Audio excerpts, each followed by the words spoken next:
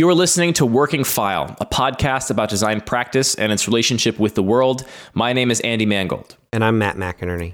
We're joined by Linda Eliasson and Annie Wang to talk about the most uncomfortable of subjects, money. And we learned, even if you don't think you're worth it, just lie.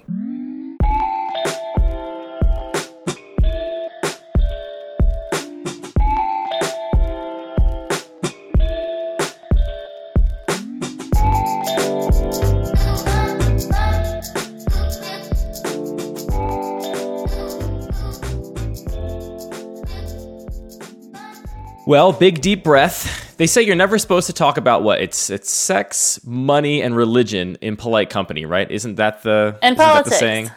Oh, Yeah. and politics. Is there 4 things you're not supposed to talk about?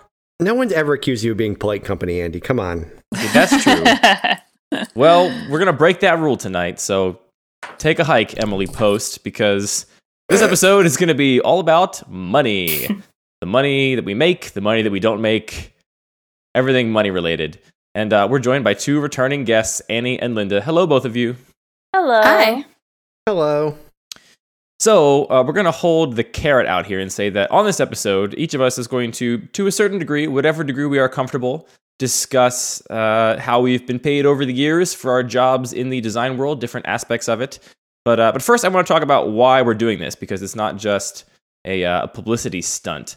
This is something that I think is important. I think things like this podcast and things like the AIGA does their salary review every year, which this year turned into a bigger census, which we talked about on the show. All these things that make the things that people don't usually talk about, like salary and pay, a little more transparent, I think is a good thing for the industry, right? Because it, first of all, limits the opportunities for companies to take advantage of people by paying them less money than they should pay them if more of us are talking about what we're getting paid and it's more understood what our value is. And also, I think it's something that empowers people that may feel like they don't deserve a certain salary or may feel like their contributions are not welcome to, go into a salary negotiation or go into a job interview and actually kind of ask for what they're really worth. So those are the reasons some of the reasons we're going to kind of talk about this stuff. Do other people have other motivations behind doing this show? Well, am I allowed to say that I'm not totally convinced that it's a good thing and I'm nervous about it? Yes, you are allowed to say that. This is a safe space. You can say whatever you like. It makes me very uncomfortable. And also, didn't New York just pass a law where employers are not allowed to ask for past salaries because that's a way to discriminate? So I'm not sure if I'm totally on board, but I'm willing to try and talk about it. Well, so that's an interesting thing, right? Because that law that was passed is actually kind of at the root of this, right? Like the reason they ask you for past salaries in most job applications is because, let's say they're planning on paying you $1 million and you're like, well, my past salary was $200,000. Something tells me your job offer is not going to be for $1 million because they think they can get away with paying you less for that. Now, it's pretty much the only reason that I can think of to ask for such a thing as part of an interview process. Is there other reasons I should be aware of? My understanding is that it is strictly an attempt to stop discriminating between men and women on salary. And I think it probably... What? I was sorry. That was one of those like, oh, wouldn't that be a nice world to live in? Where that doesn't happen? where that were true. That's like why people are doing it. It's been framed to me as that's the reason the law is being passed. Am I an idiot for thinking that? No. I thought you were saying that's why employers ask you. Oh, no. That's the reason there's a law against it is because it's discriminatory behavior. That's not...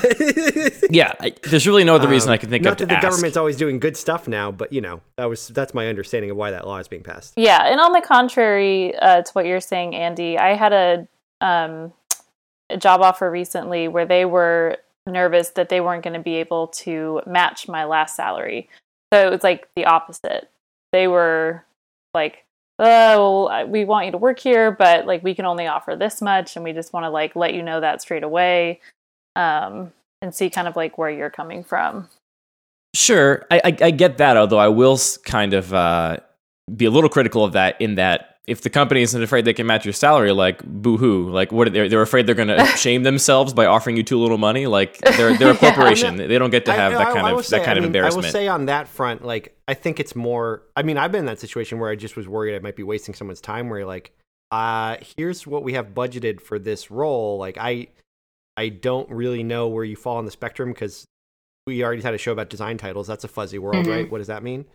So I've been in that situation where I'm like, I know exactly what we have budgeted, and sometimes people wait till the very end to talk about salary, and I'm kind of like, I would like to talk about it up front, just so you know, like, if we don't offer you enough, you don't have to go through this process. That's totally okay to just say, no, F you, go away. I'm also kind of curious. So, like, when you've applied for a new position, like, does anyone like add an extra, or like, I think I've never had someone ask me directly while I was going through the process of what I made last, but it was more kind of like, what is your expectation? Yeah. And does that go around the loophole? I think I've gotten both. Like, I don't know. It's kind of a like slightly less crappy way to ask that question, but it's really getting at the same thing, right? Like, they want you to say an expectation that is lower than they're willing to pay you, so that they can offer you something lower than they're willing to pay you. Which they have every, capitalist motivation to do that. Like, I understand why that happens, but it doesn't make it okay. I think it's still kind of trashy. Yeah, and like, nothing stings worse than when you say like, oh, well, I'm expecting maybe about this much, and they just say, okay, sure, that sounds great. Deal. You're like, right? You're just like, oh, no, what did I do? I could have asked for more. Bad. They took the first offer. Yeah, exactly. Don't ever be the one who says the first number. It's true. And I will say that, part of the interesting part about the show is that we all come from different career backgrounds. I have never actually applied for a real job. I've never gone through that process. I've never had to negotiate for a salary. So I don't know what it's like to be on that side of the table. But I have hired plenty of people. And so, I will say that because of how I feel about this process, at my company, we, first of all, don't allow negotiations on salary whatsoever, which is two-part. One, we don't want to favor people that are better at negotiating and pay them more, because that's the skill you're testing there, right? You're not paying people based on merit at that point. You're paying people based on how good they are at negotiating for themselves, which is a skill that is totally unrelated to their actual skill of doing their job. So that's one thing. And the other thing is that we, basically like Matt said, going in, we're like, look, we're very transparent about it. And I think the way to have that conversation, if you are an employer, is to be upfront and be like, here's how much a position is going to pay. And if you allow people to negotiate, tell them that. And if you don't, tell them that. And, if they want to walk away, they can walk away. This whole idea of like, ooh, the company's worried that they're not going to be able to pay you enough, so they ask you what you expect to make. That to me is just kind of a shady tactic to maybe take advantage of you, because you as a corporation don't get to feel embarrassed for not paying them enough money. That's not a thing you get to fall back on. I think it was the time wasting thing. People are just wanting to preserve everyone's time. If it turns out that number is actually way too low, and then you're like, oh, okay, well, then we don't even have to go through this whole process. Yeah, I'm on board with that idea of like, just say up front, here's the amount we can spend. If you say, well, that's too little, then okay, we will not waste like 2 days of your time or whatever the interview process. And I can tell you, I've had that exact experience, and it's still awkward. It's awkward to sit down with a total stranger essentially and be like, before we start this whole thing, here's a number of money. And then it's also awkward to have them be like, yeah, it's not really going to cut it. And then they just walk away. But as awkward as that is, I think it's good to do that. Like, get over it, let it be awkward, and then just, go on with your process, because you wasted people's time as little as possible, which I think is an important thing to consider. So yeah. Other thoughts before we just dive in here?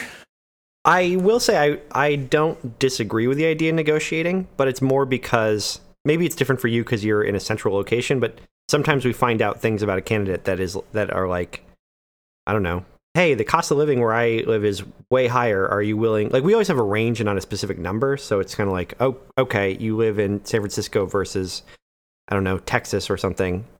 We're willing to negotiate. Like, okay, you have a higher cost of living. That's an acceptable reason to raise the salary for us. I guess that doesn't come up for you, Andy, but like, sure. I do see reasons for negotiating being a thing. Maybe that's bad because I don't know. Well, it's not bad. I think what that highlights is that, you should be open to being wrong, which is essentially what you're saying, right? You're saying, oh, we think this is fair pay. And they're saying, maybe that's not fair pay. And you agree with them after you understanding the reason. I think that's a good thing, to be open to, reevaluating things.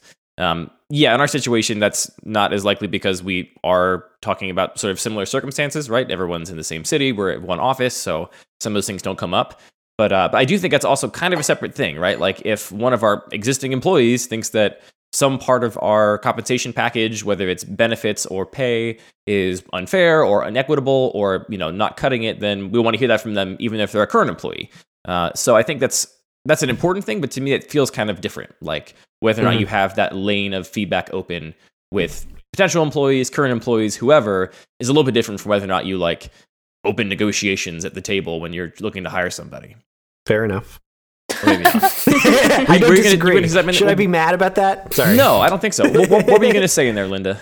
I was going to say that it was important for me to jump on this call because of the people who are going to have to negotiate. Like, again, in a perfect world, I think everybody would be really transparent and there wouldn't be like all these big unknowns, and you wouldn't have to be a great negotiator to also be a great designer and be compensated well for that skill. But unfortunately, there are a bunch of companies out there who are still operating that way. And most of them, I would say. Yeah, and for the first 3 years that I was working, I had no idea that negotiation was an option. I had no idea that I could like go to my boss at my anniversary or at any time really and say, hey, I think I deserve a raise for the following reasons. I just didn't even know I had that option until another one of my female employees kind of started coaching me a little bit on how this stuff works. And my mind was blown. It's crazy. But it's one of those things that you just can't know until you know. No, like I think that's really great to hear, because I think I'm still in the unsure of negotiating. I've always been kind of like shy about it because I kind of convinced myself that whatever package is offered to me, it's like, this is the best package that I could have gotten at this time. That's interesting that you felt that. And I think that maybe us girls will have a stronger opinion on that side of things. And to reiterate, I agree. That's half the reason I want to do this show is I want to empower people out there, especially younger people. I think a lot of students or recent graduates listen to this show, and I want to empower them to know that this is how the world works, even if I'm also going to be critical of the fact that companies are still behaving this way. Right. Which is not something I can really get behind. But that's actually a perfect transition. So I'm going to go first, and I will say that I have the privilege of being able to talk about whatever I want because I have no boss. I do have a contract with my employer. We have, legal documents binding the relationship between those of us who started the company, but I have no limitations on what I can or cannot talk about. And I also have enough privilege to not be afraid of any kind of repercussions. So I can kind of talk about anything. And I do want to start actually with my very first ever paid design job, which was an internship, kind of part-time thing that I started my sophomore year of college. And I worked at this place for 3 years. And so this was back in, I guess I got this job in 2009 initially. And so from 2009 to 2012, I worked there and I made $12 an hour for the entire 3 years I worked there. And this is actually an interesting example because I did not know that asking for more money was an option. That had never occurred to me. I figured I have this boss and they'll give me whatever I deserve. And I just kept $12 a year for the entire 3 years I was there. And only right before I left that job did I talk to one of the other employees. He was a friend of mine, actually the person that got me the job there. And he was like, oh yeah, I'm making like $23 an hour. And I'm like, what are you talking about? And it turns out that he was going to the boss every 6 months and saying, I deserve more money. And they were saying, yes, you do. Here's some more money. And, it's not to say that if I'd done the exact same thing, I would have gotten as far as this person did. But that was my first kind of brush with the sort of world of negotiating for salaries. And frankly, I am not somebody that lacks self-confidence. I'm not somebody that has a tremendous amount of shame. But there's something that just felt like dirty to me about going to somebody and asking for more money. And I think what I felt at the time was that it was something I shouldn't have to do. It just felt like if I deserve more money, I should get it. And if I don't get it, then it's either because they can't afford it or because my work isn't good enough or valuable enough to them or because my boss was a jerk. But if my boss was a jerk, I didn't feel like, hashing that whole thing out. I just felt like it shouldn't be something I have to do, and kind of on principle, I never did it. And also because I was, embarrassed to do something like that, I think. It's hard to remember exactly what I was feeling at the time. So I was digging through all my emails because I ended up getting a second job, another part-time job at a different design studio in the city after I quit this job. And you would think I would have learned my lesson, but I'm digging through my emails, and this second job, which now I have multiple years of experience. At this point, I also I was getting close to having my degree. And I took another job, and guess what they paid me? $12 an hour. And I took that as well at my second job. You're like, well, I'm used to that, so that works. So, but you were still in college at the time. I was a senior in college when I took this job, which I had that job for my senior year, part of my senior year, and then I also had it more or less full time for most of the summer after my senior year. And the one thing that was different about this job is they did give me raises on their own. They just kind of like, after the first 4 months, here's an extra $1 an hour or something. They just kind of had that built into the system. That's super nice. So I did end up making a little more money there by the time I was done, but I did not negotiate at all for salary. I had the email right in front of me, and they said, here's what we can pay you. It's $12 an hour. And I said, sounds great. Beep, beep, beep. So yeah, those are my first 2 paying design jobs. And transparently, those are the only 2 paying design jobs I've had other than having started my own company. Nice. So let's dive into that, because that's an interesting roller coaster. Yeah. Well, internships especially, because I had 3 internships when I was in college. And the first one was at an ad agency, and it paid $10 an hour. And then I worked for I'm not going to mention like names specifically. I think that's how I figured I would get around this. Sure. I didn't mention names either.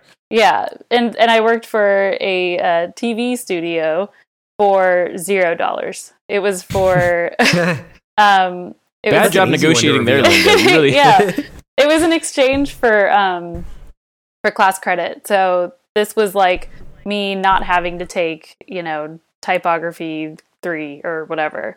So yeah, so I was paid with class credit and nothing else, and so but because of that, I had to still like bartend and be a waitress and everything full time on the side. And I remember having one of those moments, Andy, that you had, where one of my coworkers I found out made a few more bucks than me, and I had been working there longer than her. So I went to my boss and was like, "Hey, I don't think this is fair. We do the same amount of work, blah blah blah." And he was like, "Oh, well, she has a kid." And I was like, what does that have to do with me? That's technically discrimination? I'm not sure, but I think she was going to ask, is that fair or unfair? Is that like the boss being kind, or is that unfair because you shouldn't consider that? Yeah, or because our life situations maybe shouldn't be taken into account when we're being compensated for our work. I don't know. I didn't know how I felt about it, but all I knew is that like it shut me up, and I was just like, okay.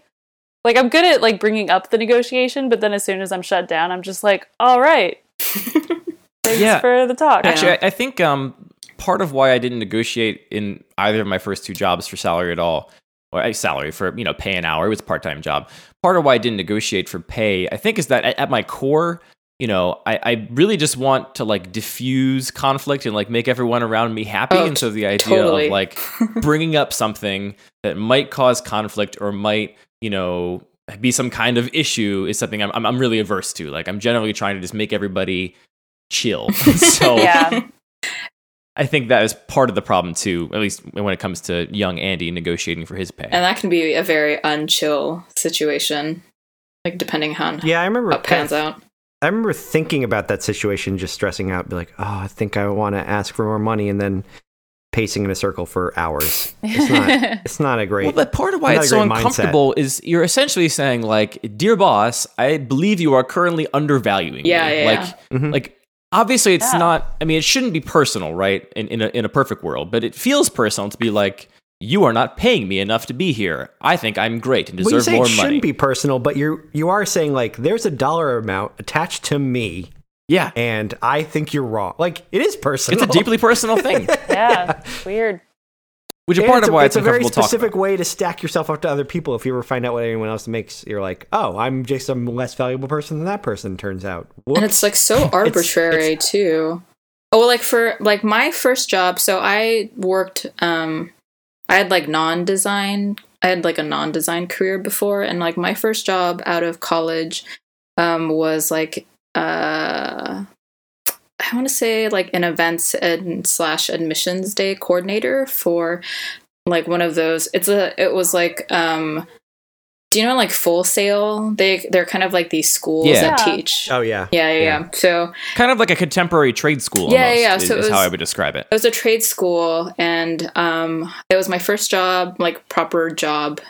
Full-time job out of college the first time around, and my starting salary was like $26,000. And at the time I was just like, oh, this is great. I didn't even think of negotiating anything. I was promptly fired after 6 months because I was like not qualified for the job. And it was like really hard. But so it was like totally fine. But I was just like, oh, okay, so this is not something that I want to go into. That's cool. Good learning that now. But then like my first design job after graduating design school paid twice that. So my base salary was like $50,000. So in my mind, I was just like, oh my God, like I'm off to a great start. And I think that was like that's a pretty high number for kind of like first job out of school.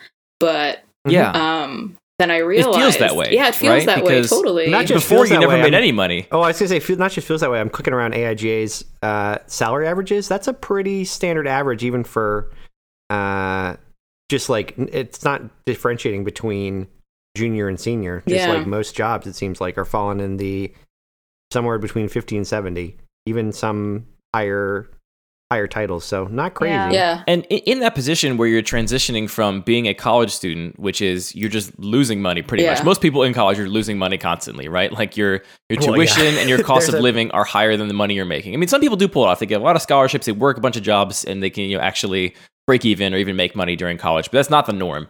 So transitioning lifestyle-wise from that lifestyle to having a job, truly, I think it's very difficult for anybody to know like what is going to be correct, like what feels right, because all of a sudden you're like, wow, I make this much a week. That's a lot more I than remember having my first internship, and like by comparison, I don't know how you guys remember exactly what you made an hour. I don't remember what I made an hour, but I do know. I looked it up. I don't know where I have that recorded, but I do know, like, I definitely, in comparison to now, like I'd be like, oh, I can't live on that. But in comparison to college, I was like, oh, I have any money at all. This is great. Any money is good money. Yeah, it makes it that much harder. You're like, it makes it that much harder coming out of graduation to try and figure out what your value is, because anything seems good. Yeah, because your bar's so low. Yeah. Yeah, after I graduated from college, I got one job offer in New York, and the guy who offered me the job had one of those conversations where he said, going to be straight up with you, we can only pay this much, and I think it was something like 30,000 or 35. And I had just gotten married and I had 3 dogs, and I like did the math and I wanted the job so bad, but I was like, it literally just doesn't like work. I can't. Does not compute. Yeah. So then I ended up getting my first job, and it was I think it was 46 or 48,000. But yeah, I was ecstatic. Like that number of dollars to me was just like unheard of at the time. So, wait, was that also in New York? No, that was in Atlanta. Okay. That was the thing. That I think I made a very similar amount when I started, but it was in New York, and I didn't realize how different that was going to be. Yeah. Than I expected. Yeah, that amount of money in New York does not go nearly as far as it does in Atlanta. So I'm going to keep going here on my little list, and people should jump in whenever they want. So 2011 is the year I graduated. It's the year that we started our company, which we started in a house that, well, actually 5 of us. 4 of us started the company, and one of my business partner's girlfriends lived with us for that year. So we split rent 5 ways in this little house in Baltimore that was barely big enough for us to live. Our living room was our office. I think our rent every month was like $1,600 divided by 5. So pretty cheap. Sweet. Pretty cheap for city living. But so we started the company right when we graduated, which is May of 2011. And between May and December of 2011, the money that I was paid for my job at the company I started amounted to just south of $10,000, which is obviously very little money. I also worked part-time that summer at aforementioned design studio to kind of offset that. But part of the fact that rent was so cheap meant that, I basically got by that first year and just barely. And that felt okay because, I got to start my own thing and kind of... You weren't working for the man. Wasn't working for the man. Kind of working on my own terms. You're the man. You were the man the whole time. Exactly. So obviously, very little money. I would never have accepted a job that said it was going to pay me $10,000 a year out of graduation. I guess when you put it that way. But that's where I found myself, 8 months, 7 months after graduating there. So the next year, 2012, this year, the business picked up. And we were still living together, so we still had very few expenses, right? Like part of starting a business together when you're young and reckless is that you have basically no expenses, especially in a like design and technology world, right? We had our computers, we had already licensed the software we needed on them to do our work. So our expenses were really basically nil for those first couple years. So when work picked up, we had a good year and we didn't have any expenses really still. So in 2012, and at this point, I was not getting a salary, right? We were not paying ourselves with a payroll system. We were just taking checks from our clients, cashing them, and keeping some money in the business bank account, but mostly just distributing it out to the owners. And that year, I made right around $100,000, a little north of that. And with that money, I was very luckily able to pay off my student loans and do pretty well. So a big jump, obviously, from year one to year two. Is that pre-tax or post-tax? That's pre-taxes. That's not post-taxes. I have all pre-tax numbers. I don't remember what the post-tax numbers were. Yeah. So the $10,000 was pre-tax. They don't really bother taxing you much when you make $10,000 a year. Yes, that's fair. The government is mostly like, you can keep that. We think you need it. That's a really good second year, Andy. It is. So here's the roller coaster of owning your own business. So in 2013, for the very first time, we started paying ourselves a salary. And the salary we started paying ourselves was $50,000 a year, which you said was 50, yeah. So for that year, and we've always had it's actually hard to tell, even from looking at my tax returns and stuff, it's actually hard to tell how much money I actually made because some of the company's money it's all complicated and weird. But we were also getting bonuses every once in a while to everybody, depending on the performance of the company. So this year we hired more people. So it was not just the four of us anymore.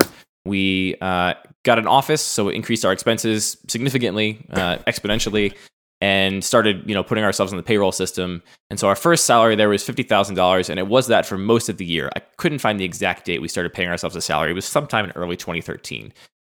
With bonuses, I've probably made another 10-ish in bonuses. I would bet. My like take home pay pre-tax was probably about 60 that year, if I had to guess. So that was that year. Next year, 2014, we started, and I should say at this point, we are paying ourselves significantly less than our employees because, we're the ones that started this company. We believe that we want to get this thing off the ground, and, we're still young and still have, none of us have kids, none of us have mortgages, so we're happy to, not pay ourselves what we think is a fair wage for our work. And we had no illusions about making, we knew for sure that we could go and get jobs elsewhere that would pay us more than what we were going to pay ourselves. But again, that's part of the trade-off of doing your own thing. So yeah, 50 for that year. The next year, 2014, we started slowly raising our salary over time, just to kind of like ratchet it up. And by the end of the year, we had raised our salaries to $75,000. So over the course of that year, as it slowly raised, my actual take-home salary for the year was somewhere between 50 and 75. But by the end, my effective salary was $75,000. And since then, which was 2014, that's basically been my salary, with the exception of inflating it every year with inflation a little bit. So going up a couple percent every year, which is what we do for everybody at our company. So my salary now is a little under $80,000, I believe. But, and that's 2015, 2016, it's been pretty much that since then. So the other thing about starting your own company, and this I actually can't talk about, but I will say that starting your own company has risks associated with it. And because of some of those risks, my pay last year was not nearly my salary. We had to take a hit financially for some reasons that I can't discuss. And so I did not get my full salary last year, and I'm not going to this year either. So what my salary should be, like my effective salary is supposed to be, like I said, around $80,000 a year. This is for somebody 6 years out of school, working at like a technology design studio. But my actual current salary right now is right around $48,000 a year. And not sure how long that will continue, but suffice it to say, come the end of the year, the money I will actually take home will be somewhere between $48,000 and $80,000. Depends how the rest of the year goes. And now you're in Baltimore, right? Yeah, I should mention that too. Yeah, so we're in Baltimore, but our clients are all over the place. So that I think region is an important thing. Mm-hmm. So that's basically what I've made for the entire time since I've been working as a professional. I also made a font that I sold or gave away for free, rather, for a pay what you want thing that for a couple years actually made me almost $1,000 a year for pay what you want. It's really kind of trickled off since then. I make a few $100s a year now from that, which is another part of my income. And I also taught a couple courses adjunct for a arts college. And that does not pay very well either. So a little bit more money from that. It also goes into my income, but really nothing compared to my actual job that, gives me a salary. You're not going to disclose that podcast salary? Oh yeah, and Matt and I used to have a podcast that had some ads on it where we made a couple $100s a month, split 3 ways. So that was pretty good too. Nice. That's awesome. I think at the peak I took home $300 a month. Pretty good. That's good. And you were I getting got the lion's share of it. I got way more than Andy because I did all the work. Yeah, you were getting that double cut because you also edited it. That's right. So there it is. I've laid it all on the table. That is the money I've made as someone starting their own business out of college in design and sort of technology-specific design. We do mostly work for tech companies, which I think is also a big factor. Before we jump into our stuff, can I just ask you, like, is it worth it to you, like, these years that you've taken a hit? Are you like, do you even really think about it? Are you ever like, I wish I wasn't running my own company so I could go make some giant salary at some giant company? Or are you just like, no, whatever, like, I'm doing this because I want to, and goes with it? Here's what I'll say. The early years, I felt it 0. Like, I was not at all upset at the end of that first year we were in business to basically have made no money, right? Like, I really, truly made no money. After paying towards my student loans and paying rent, that was the money I had. And I was fine with that. I knew that it was going to pick up at some point. And if it wouldn't, I would just go get a job. And it was exciting enough to start our own thing that it wasn't a hit. Now I'm getting older. I do have a mortgage now. So that's a consideration. So this most recent hit has been significant. It's been significant emotionally. It's been significant financially. I've been tightening up my belt. And it's the kind of thing where, like, we all recognize that this cannot continue forever if this is not, and there is an end in sight.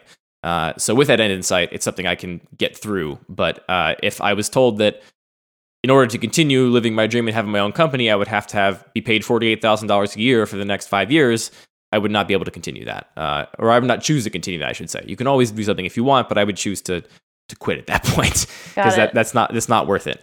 And I should say too, I think this is maybe a whole other topic, which is like the ups and downs of either freelancing or starting your own company. I think it's actually useful for people to know what I would expect to get paid if I were to go into the job market right now.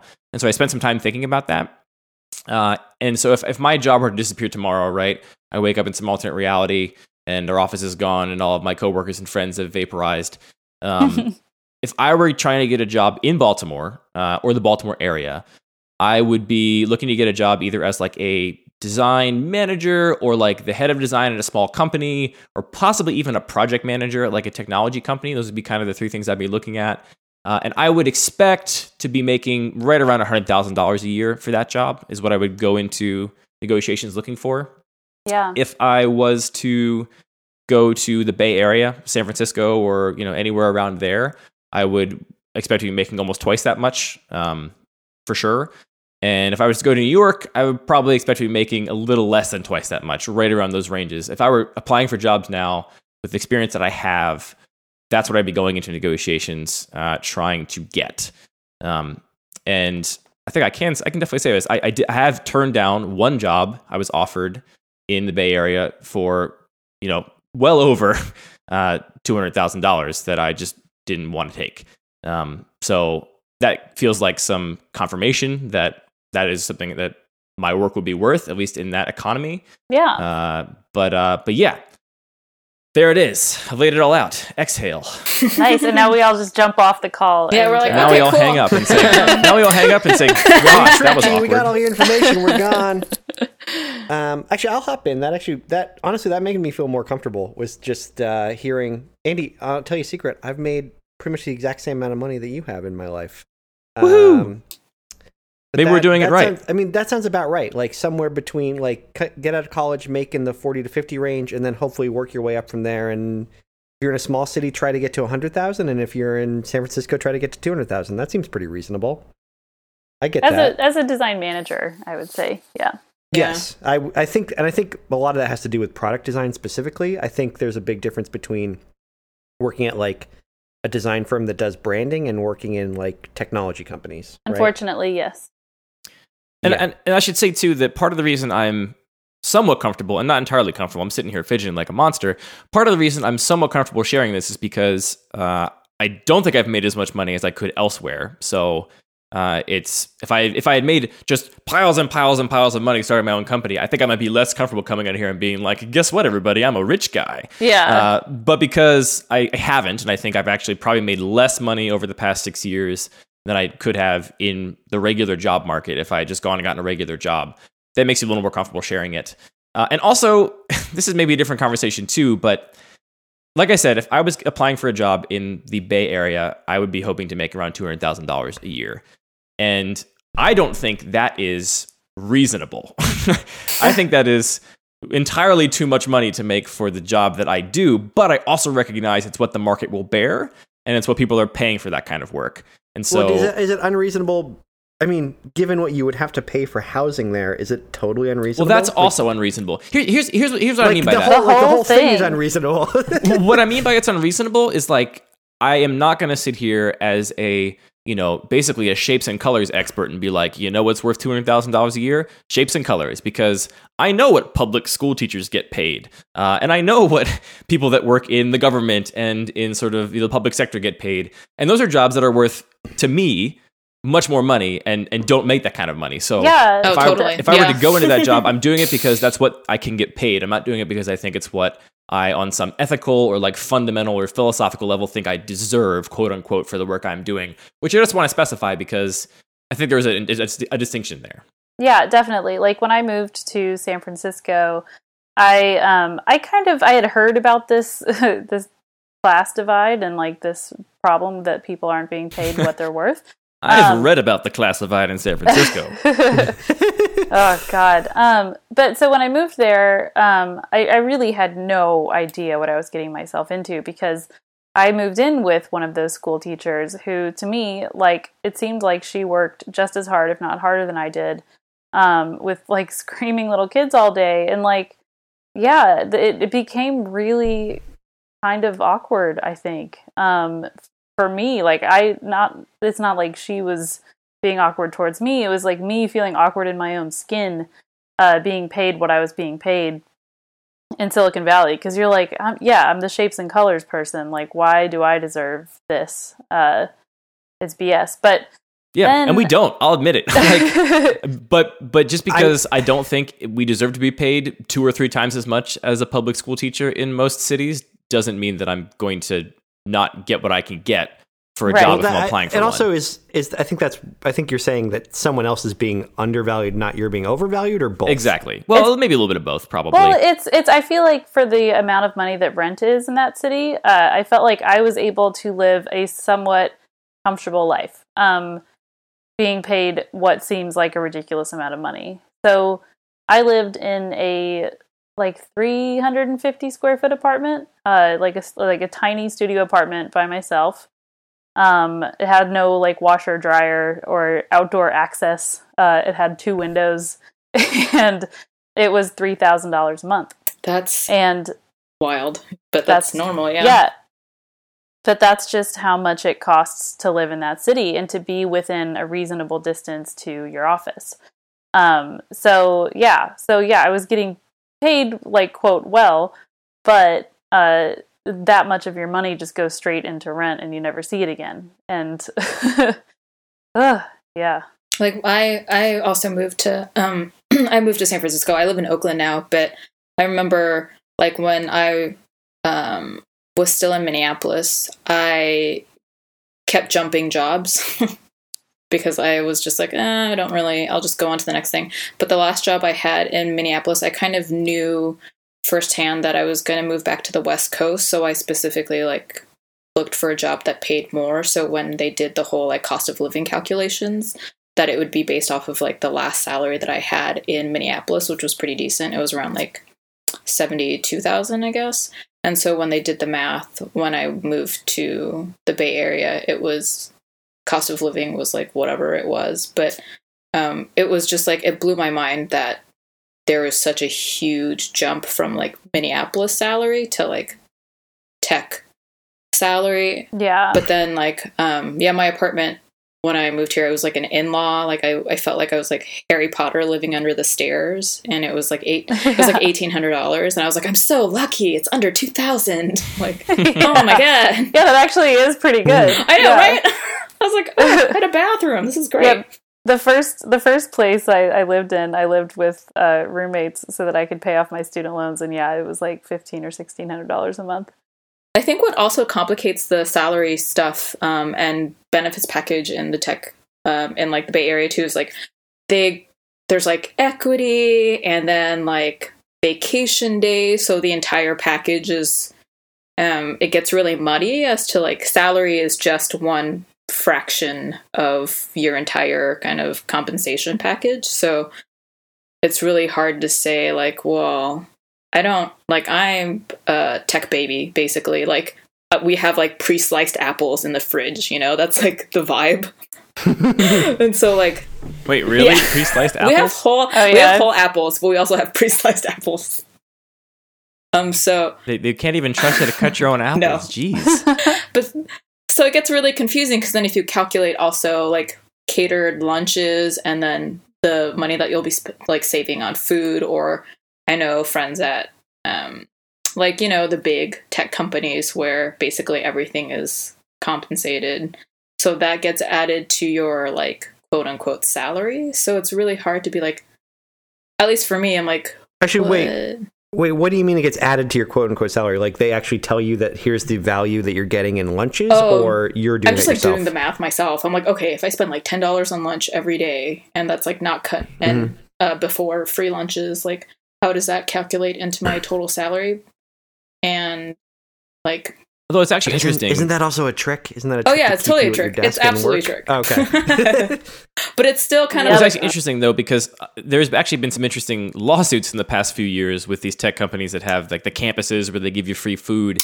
Where some states have been saying that you have to actually calculate the value of that food and then include that in the taxable income for the people that you're giving these benefits to, which really throws a wrinkle into some of the ways that those companies want to account for their money.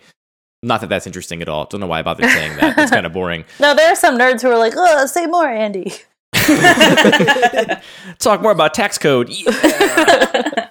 Yeah, I think like the first big jump for me was when I moved to New York, and I went from my like $48,000 job to a job that paid $80,000. And that was for like a designer position at a company. Like my role was just like designer. That's a big jump. That had to feel pretty amazing. Oh yeah, I was on top of the world. I mean, yeah. And then I think that within a year, I moved jobs and then negotiated up. I had been learning about negotiating and like trying my best to bite my tongue when I said these like seemingly huge numbers out loud into a phone at a recruiter. I was like, I think I deserve 90 this time. And I don't believe that. Like, I don't think that my design skills are worth that much when I was moving to New York for the first time. But I just asked a lot of people, or like everyone who was willing to share that information with me. And I've been surprised actually how many people are willing to talk about this stuff. If you're like, hey, like this is just between us. Like, I'm just curious because I want to make sure that I'm paid what everyone else is being paid. But yeah, people were like, oh yeah, you should definitely ask for this much. And just like, don't think twice about it because it's what other people are being paid. So you're worth that much too. Mm-hmm. Well, something on that came up on our last episode that I thought was great is, was it Robin that said this? When you're negotiating salary, just imagine what your cockiest male friend would say, and just say that. Yeah, it's a pretty good rule of thumb, I think. Yeah. So maybe we should get back to why we thought this was important. Like, why do we want to talk about this? Why is it important to even mention it when we're all uncomfortable about it? I think it's, having conversations with my female friends, I think it's also really important to kind of, even if it's not totally transparent publicly or talked about openly, it's still really good to share that type of information. Because I had a really close friend who had a couple of she had fewer years on in design professionally than I did, but she was making like half of what I was making and still living in San Francisco. But it was just like blew my mind that that was happening. And a lot of it is just because like you don't know what is actually out there. So you just kind of assume that that's the best offer that you're going to get, or that that's how much you deserve. Or yeah, it gets really interesting to hear the variety of salaries that people get, because they can vary so much. Like even when like I feel like I'm making enough money, I don't feel comfortable sharing it per se, but it's like tech, Silicon Valley money. But you got that tech I know money. I got that free catered lunch. You got that venture backed salary is what you got. But it's still I'm still just like, wait, and I'll hear people hear other people and their salaries. I'm like, wait, am I not making enough? Like I'm still really confused because there's no the range is so widely, and I'm not like a product designer, so I'm like, I know I guess I'm worth less than a product designer. Like, what does that even mean? Yeah, I will say too that the regional difference is huge, and the industry difference is really big. I keep in touch with some of the part-time employees and interns that have come through our office, and keep talking to them. And numerous of them have left part-time working for us and gone and gotten jobs right out of graduation that pay significantly more than I make, because they moved to San Francisco, moved to New York, and started working for some kind of tech company that has a lot of money to pay. So like that's something I'm used to at this point. Like I know that's going to happen to some of the talented people that come through our office, but it is very interesting to see that enormous leap that can be made when you either go to a different city or go to a different industry. And something Linda mentioned, which I want to come back to, is that practical advice for getting paid more money. Sometimes it is easier to get paid a lot more when you change jobs. And even if you love the job you're in, totally, you can do that thing where you go work somewhere else for a year and you say you want to come back. And now look, I have a year more experience. I need a lot more money now.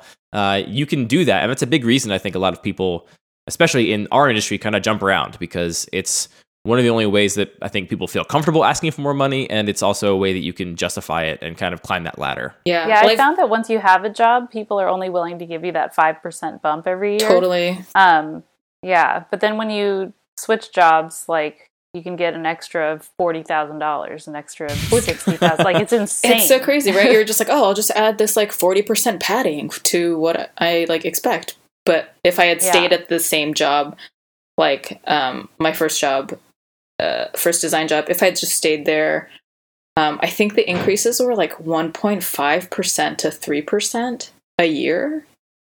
And that's just like, wait a second. Yeah. Yeah, I mean, that's currently the raise that we give ourselves every year, that I give myself, is basically that, essentially inflation, at least for the foreseeable future. So like, I understand where that number comes from. Yeah, but at the same time, if you can make a lot more money by leapfrogging, then leapfrog, jump around. Yeah, I think that if companies really value their employees, they should try to do that. And also, like, little things that I've had happen in my career that have been really nice have just been little bonuses, like unexpected bonuses. And I don't know why, but for me personally, that boosts morale, like, a lot. So even if you're not able to, like, give your employees a giant salary, it's amazing what, like, a few $100 here and there can do. And yeah, I think that also just like when I had that conversation with my coworker about negotiations for the first time, I think that like the thing that really blew my mind that I hadn't thought of before was just this thought of believing that you are worth more money, and like going in with like bullet list basically of the things that you've done that year. Like the ways that you've helped to improve the company, the ways that you've improved your own performance, and saying, because of these reasons, I think that I deserve X amount of dollars now. And that was just like a conversation I had never even had with myself before. And so again, like Andy, I don't think everybody should have to do that. And like companies should be paying people Ideally. what they're worth. But I think it's important for people to know that that is something that they are very allowed to do. And I think that's especially true in the first couple years of your career. Like the difference in perception and pay between like fresh out of school, or, even not fresh out of school, if you didn't go to college, whatever, like first design job, junior designer, underling to the underling. Like the difference in that versus just like having 2 years experience is a huge difference. And, you know, you have to basically think about, even though you've just been in a job for a while and you still feel like you're the same person, and you may not even have felt like you grew that much in terms of your skills, like you are no longer a junior designer. You're now somebody with 2 years of professional experience doing this job. And imagine what that would be like to go to another company and say that, and then say that to the person at the company you're already in, and, you know, see how that works out, probably. Yeah. I did want to touch on some other reasons why people are uncomfortable talking about money in this exact sense, and some of the sort of things that are behind that. And one of them, which I think we've already kind of gone over, but I do want to like put a point on, is that one of the reasons it's uncomfortable to talk about this is because employers do their best to make it uncomfortable to talk about this. Some people have contracts that say they are not allowed to talk about how much they're paid with anybody. Some people don't have contracts, but there is a like subtle culture and a, you know, maybe not subtle, maybe an overt culture of like, you don't discuss this. The people that you know, answer to you don't know how much you make, and they shouldn't know how much you make. And, you know, companies may say they have the reasons for that, but at the end of the day, the biggest thing that does is it allows for a system of bias to pay people different amounts based on all sorts of unfair things. Like if you are peers with people and it's the thing is not discussed, nobody's supposed to talk about it, you have a contract that says you're not supposed to talk about it, that just allows them to pay women less, to pay minorities less, to pay people that are quiet less, to pay people that are not able-bodied less, which is a thing that I do think is BS. And, you know, I get why it happens, and I recognize that. And I think we should recognize that we live in the real world, and that's what's happening out there. But that is one of the major motivations to have people not talk about this stuff. And I think it's one of the motivations for why we have a culture like this. Yeah, and I also think that there's like this really thick problem with privilege floating around right now, where you don't want to be the asshole who's like, oh, this is how much I make, you know? Like, you don't want to seem like you're bragging. And it's just like a really sensitive subject, especially since like I've been there where I am the person being paid $0 at an internship and then like waiting tables all night to try to make up for it. And I remember like looking at people like myself in the place that I'm at now with like such severe envy. And I don't know, it like it hurts to do the thing that you love and to like not be compensated well for it. So some of us have fallen into places of privilege over others, and it just makes it kind of awkward to bring it up.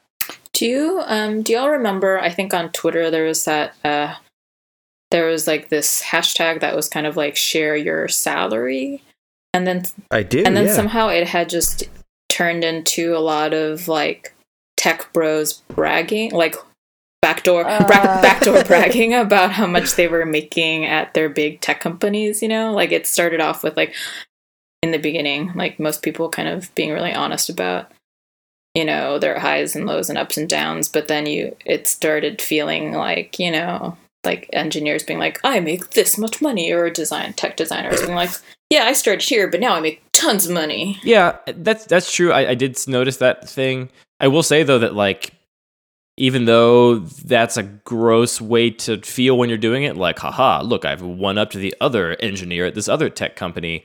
Ultimately, I am glad that they are posting those numbers online and that other people can look at them and say, holy crap, I need to ask for a raise. Totally. So at the end of the day, like I'm willing to abide a few arrogant bros bragging about how big their salary is to have that information be more publicly available. Yeah. There's that cocky dude we use for reference and say, oh, I'll just ask what he's asking for. Yeah.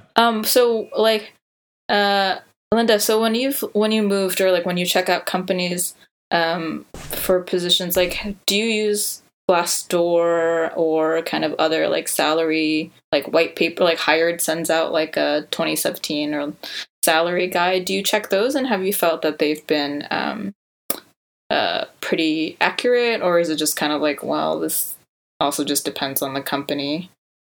No, so I used to check those, especially when I was like younger and kind of trying to figure it out. But now, like that I have this sort of extended community through Twitter, I ask other females that I know specifically. Well, I have a few like male friends who I ask as well. But I just like look to the job that I'm applying to and like figuring out who's the most relevant person to ask. So maybe it's somebody who works in like a company that's similar, or, you know, somebody that I feel like I can actually confide in and ask them that. And sometimes I'll ask a few people. And so I did this recently, and both people had very different answers. So I kind of let the person with the lower number know. I didn't give her any details, but I was just like, wink, wink, next time you're in San Francisco, you can charge a little extra. And like, because I feel like we should have each other's backs a little bit. Especially like when I was freelancing as an illustrator, a lot of times people wanted you to just, they would say, oh, it's just a quick little thing. Like we have $100 for it. You know, they try to underplay You're like, it. Cool. Like you have no idea. This is going to take me like 2.5 weeks. And also like, it's a real skill set that took me years to develop. But, so I tend to just ask, my own extended community. And I mean, like, I'm looking for jobs right now even. So I quit my job in San Francisco, moved to New York, and I've just been kind of like contracting and bumming around at different agencies and stuff. But I'm just kind of using my last salary as comparison, where I'm just trying to like not necessarily even match that number. And I've had a few conversations about salaries with companies recently where I'm saying like, let's just not even talk about the numbers, because right now I'm just worried about finding awesome people to work with. Because that's another thing that I wanted to ask all of you, is that there's this like theory that once you're making over like, what is it, $60,000 or $70,000, that your happiness isn't really increased with those incremental changes to your salary. Until you hit a certain number, or I've heard that, and I feel a certain number is like is the number then, she gave though. Yeah. Yeah, it starts at like 70, and then it's like your happiness really doesn't change much until you get like up until the like $300,000 or $400,000 range or something like that. But I don't know. I feel like that was true for it was definitely true for me, in that it like basically a lot of money would not compensate for working with assholes. Totally. Yeah, that's the other thing I did want to mention at the end of this conversation, is that, you know, these are the numbers that kind of guide like decision making. Like, again, if I was applying for jobs, those are the kind of salaries I would be expecting. But there are a myriad of reasons to accept jobs that pay less than that. And case in point, I currently make way less than that because I have chosen to be my own boss and, you know, not have to answer to anybody, which comes with its own, you know, pros and cons. So, you know, I would be looking for the right combination of factors. Like, pay is not the only thing I'd be dictating where I worked. And, you know, for a company that, you know, was working for social good, or for a company that was involved in something I really believed in, you know, those things obviously are flexible, which I think it's important to say. Yeah. Actually, I ended up, so I do a similar thing to Andy, where run a digital firm with a couple of friends. And I took a pay cut to come, when I started, I took a pay cut to come work with them because I really liked them. And I felt like it was time to move on from my last job. So it hasn't always just been about trying to make more money. It's sometimes been about working with people I really wanted to work with. Yeah, exactly. I don't know about that salary thing and the happiness. It could be a turns out or a double turns out, but it feels right. Like, you're basically saying, like, if you are one of the privileged people in the United States that, you know, basically does not have to worry about being impoverished because you make, you know, over this amount of money, then beyond that, you know, I know plenty of rich people that are real depressed. So I can see that being a real thing. I think it seems to make logical sense if you just say like, oh, okay, so you have enough money in the bank account that an emergency doesn't destroy you, and you pay your rent, and you get to do fun stuff. That seems pretty reasonable. Anything more is just more money in the bank, and what does that mean to you? Yeah, exactly. Can't take it with you. Have we acknowledged all of our various privileges around this conversation? Right, like we're in an industry that pays well. All of us were able to afford higher education for the thing we do, so that's an enormous privilege that, of course, changes the landscape of potential jobs we can get and potential salaries we can be paid, which I think is important. Yeah, I think we kind of covered that, though. Yeah. Well, let's go to our final thoughts then. What do we think? All right, final thoughts. Does somebody else have a final thought immediately coming to their mind? I like talking. I like the idea that maybe this gives someone some negotiating tools, because like I feel like I spend a lot of time thinking about what the absolute ideal situation for hiring someone would be, but I know I'm on one side of it. So acknowledging the real world exists, I hope someone comes away thinking, oh, maybe I am either worth a little bit more, or I can at least pretend that I feel that way to somebody else and try to negotiate a little bit more, because that seems like a good for everybody. Yeah, I really want especially young women to know that they should feel just as valued as everyone else that they work with. I think it took me years to get to that point, where I felt like I was equal to the men that I worked with. Yeah, I guess my final thought is that everyone should know that all of the companies that are hiring people, especially the bigger companies, have calculated, and they're talking to each other, and they're studying market reports, and they're doing everything they can to pay you as little as possible. So you should do whatever you can to fight that, right? Like, I think it feels gross because it feels like you're trying to gain an advantage, right? You're trying to do better than you should do. But fighting for that and being aware of other people being paid and negotiating on your behalf and standing up for yourself is only making up that deficit of how much capitalism is trying to suck your life away and give you as little money for it as possible. I guess. Smile. Yeah. Smile emoji. Oh no, you have to add lol, right? Like as self-defense, like after that. Mm-hmm. Be like lol. My final thoughts, I am always so unprepared for this, but I totally agree with Linda. I think just believing that you are worth maybe what your other friends are making or what your male friends are making is so important, because I still find myself just being like, not making excuses, but being like, well, like this, because of this X, Y, and Z, like I don't really deserve this much money, or like I don't really need to make as much as this person because of, whatever other circumstances. But I think it's super important to just like ask around, or ask as much as you feel comfortable, and then kind of advocating for yourself, or if not, just finding someone at work to be an advocate for you. Because I think there's like studies where it's, at least studies where like it's easier for women to like advocate for each other. So I mean, that's a really great way to do it too. Just like squat up and advocate for each other and help each other out. Yeah, definitely. Woo! Well, thank you all. This has been a thing. This is intense. Does anybody have anything they want to promote? I'd like to promote myself. I think I'm worth a lot of money. You should hire Linda if you're in New York, or I guess you're accepting remote work too, Linda. What are you looking for? Yeah, I don't even know right now.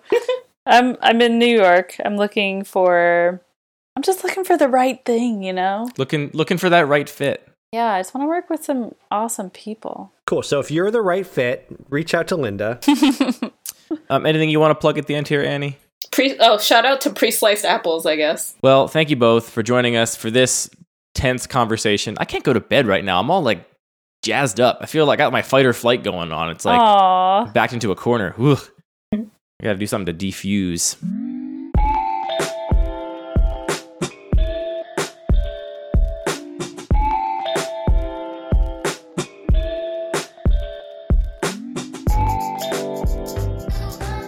This has been Working File. Thanks for listening. Real simple homework this week. Just go to Twitter, hit new tweet, type @WorkingFile, and then just send us your salary. Why not?